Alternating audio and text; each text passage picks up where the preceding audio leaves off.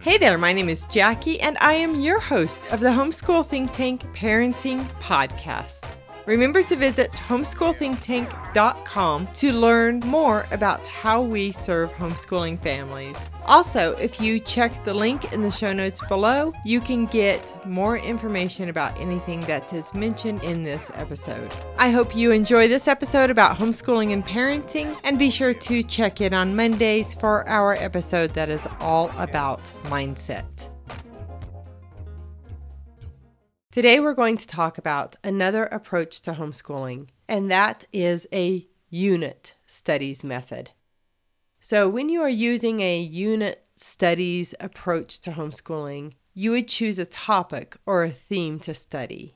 This can be an effective way to help children learn at their own pace, and this is oftentimes popular with larger families, or basically if you have more than one child, because your family can choose a topic to study, but everybody can work at their own pace. So older kids could do more advanced work, and younger children could do work that is appropriate for their developmental level. So your family can study a topic together.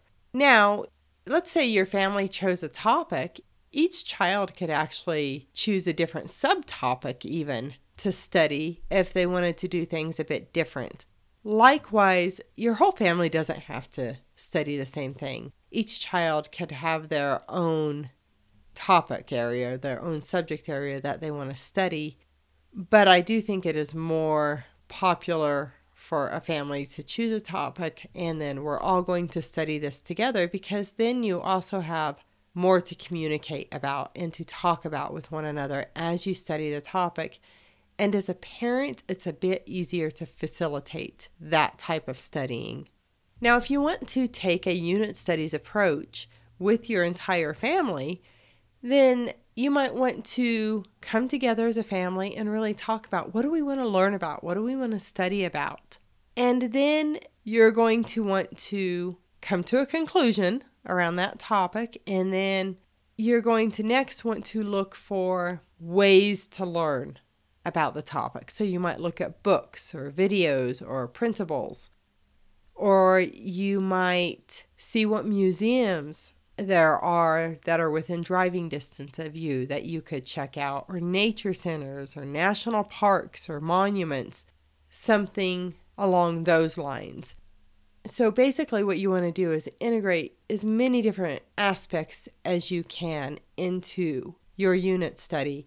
And then you also want to bring in as many subject areas, math and science and history and writing and reading, all of these different things, and integrate that into your unit study as well.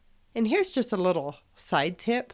Let's say you have younger children who are working on handwriting. Your kids can always copy passages out of a book to work on their handwriting. Even if you have older kids, you can do that too. If they're working on, say, cursive, you can have them transfer print to handwriting. So there are ways to integrate all sorts of subject areas into a unit study. Now, you might be wondering, how long should a unit study be? So I was watching a YouTube video. I always go and watch a lot of YouTube videos and do my own research. I have my own thoughts about what things are, but then I like to see what other people are saying too.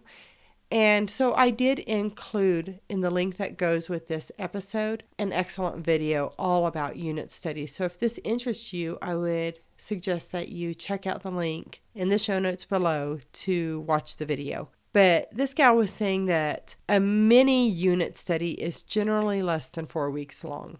A more comprehensive unit study is generally 4 to 7 weeks long. So there are really no hard and fast rules about how long a unit study can be. In my opinion, a unit study could be a whole year. You can break so much down and just keep breaking down different areas and diving deeper and deeper and deeper into something. But here's the deal. You want it to be fun.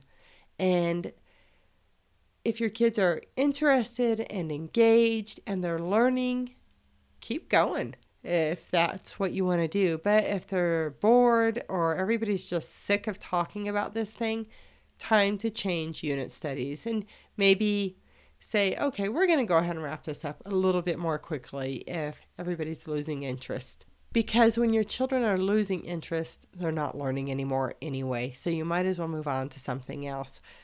So study something as long as it's fun, as long as it's interesting. Maybe create some goals about something everybody wants to share around the end of that unit study, because when there are goals attached, there's a bit more motivation. And especially if you're going to share what you've learned with others. So whether it's families or in a homeschooling group, everybody's presenting what they've learned from some unit study.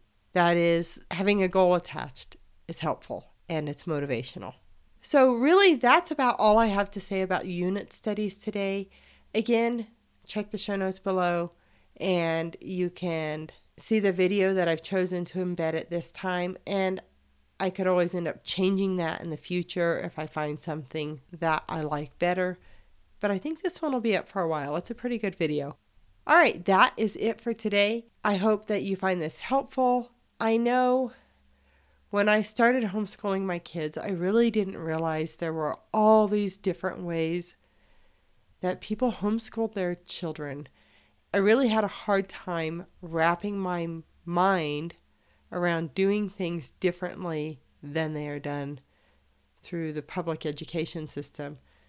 But there are so many ways for your kids to learn, and that is why I am sharing all these different styles of homeschooling. And in the article that goes with this episode, I have links and information about all sorts of other styles of homeschooling as well. So I hope this is helpful to you. I want to say thank you for listening to the Homeschool Think Tank Parenting Podcast. If you've enjoyed this episode, I'd like to ask you to take a moment to follow this podcast and share it with a friend.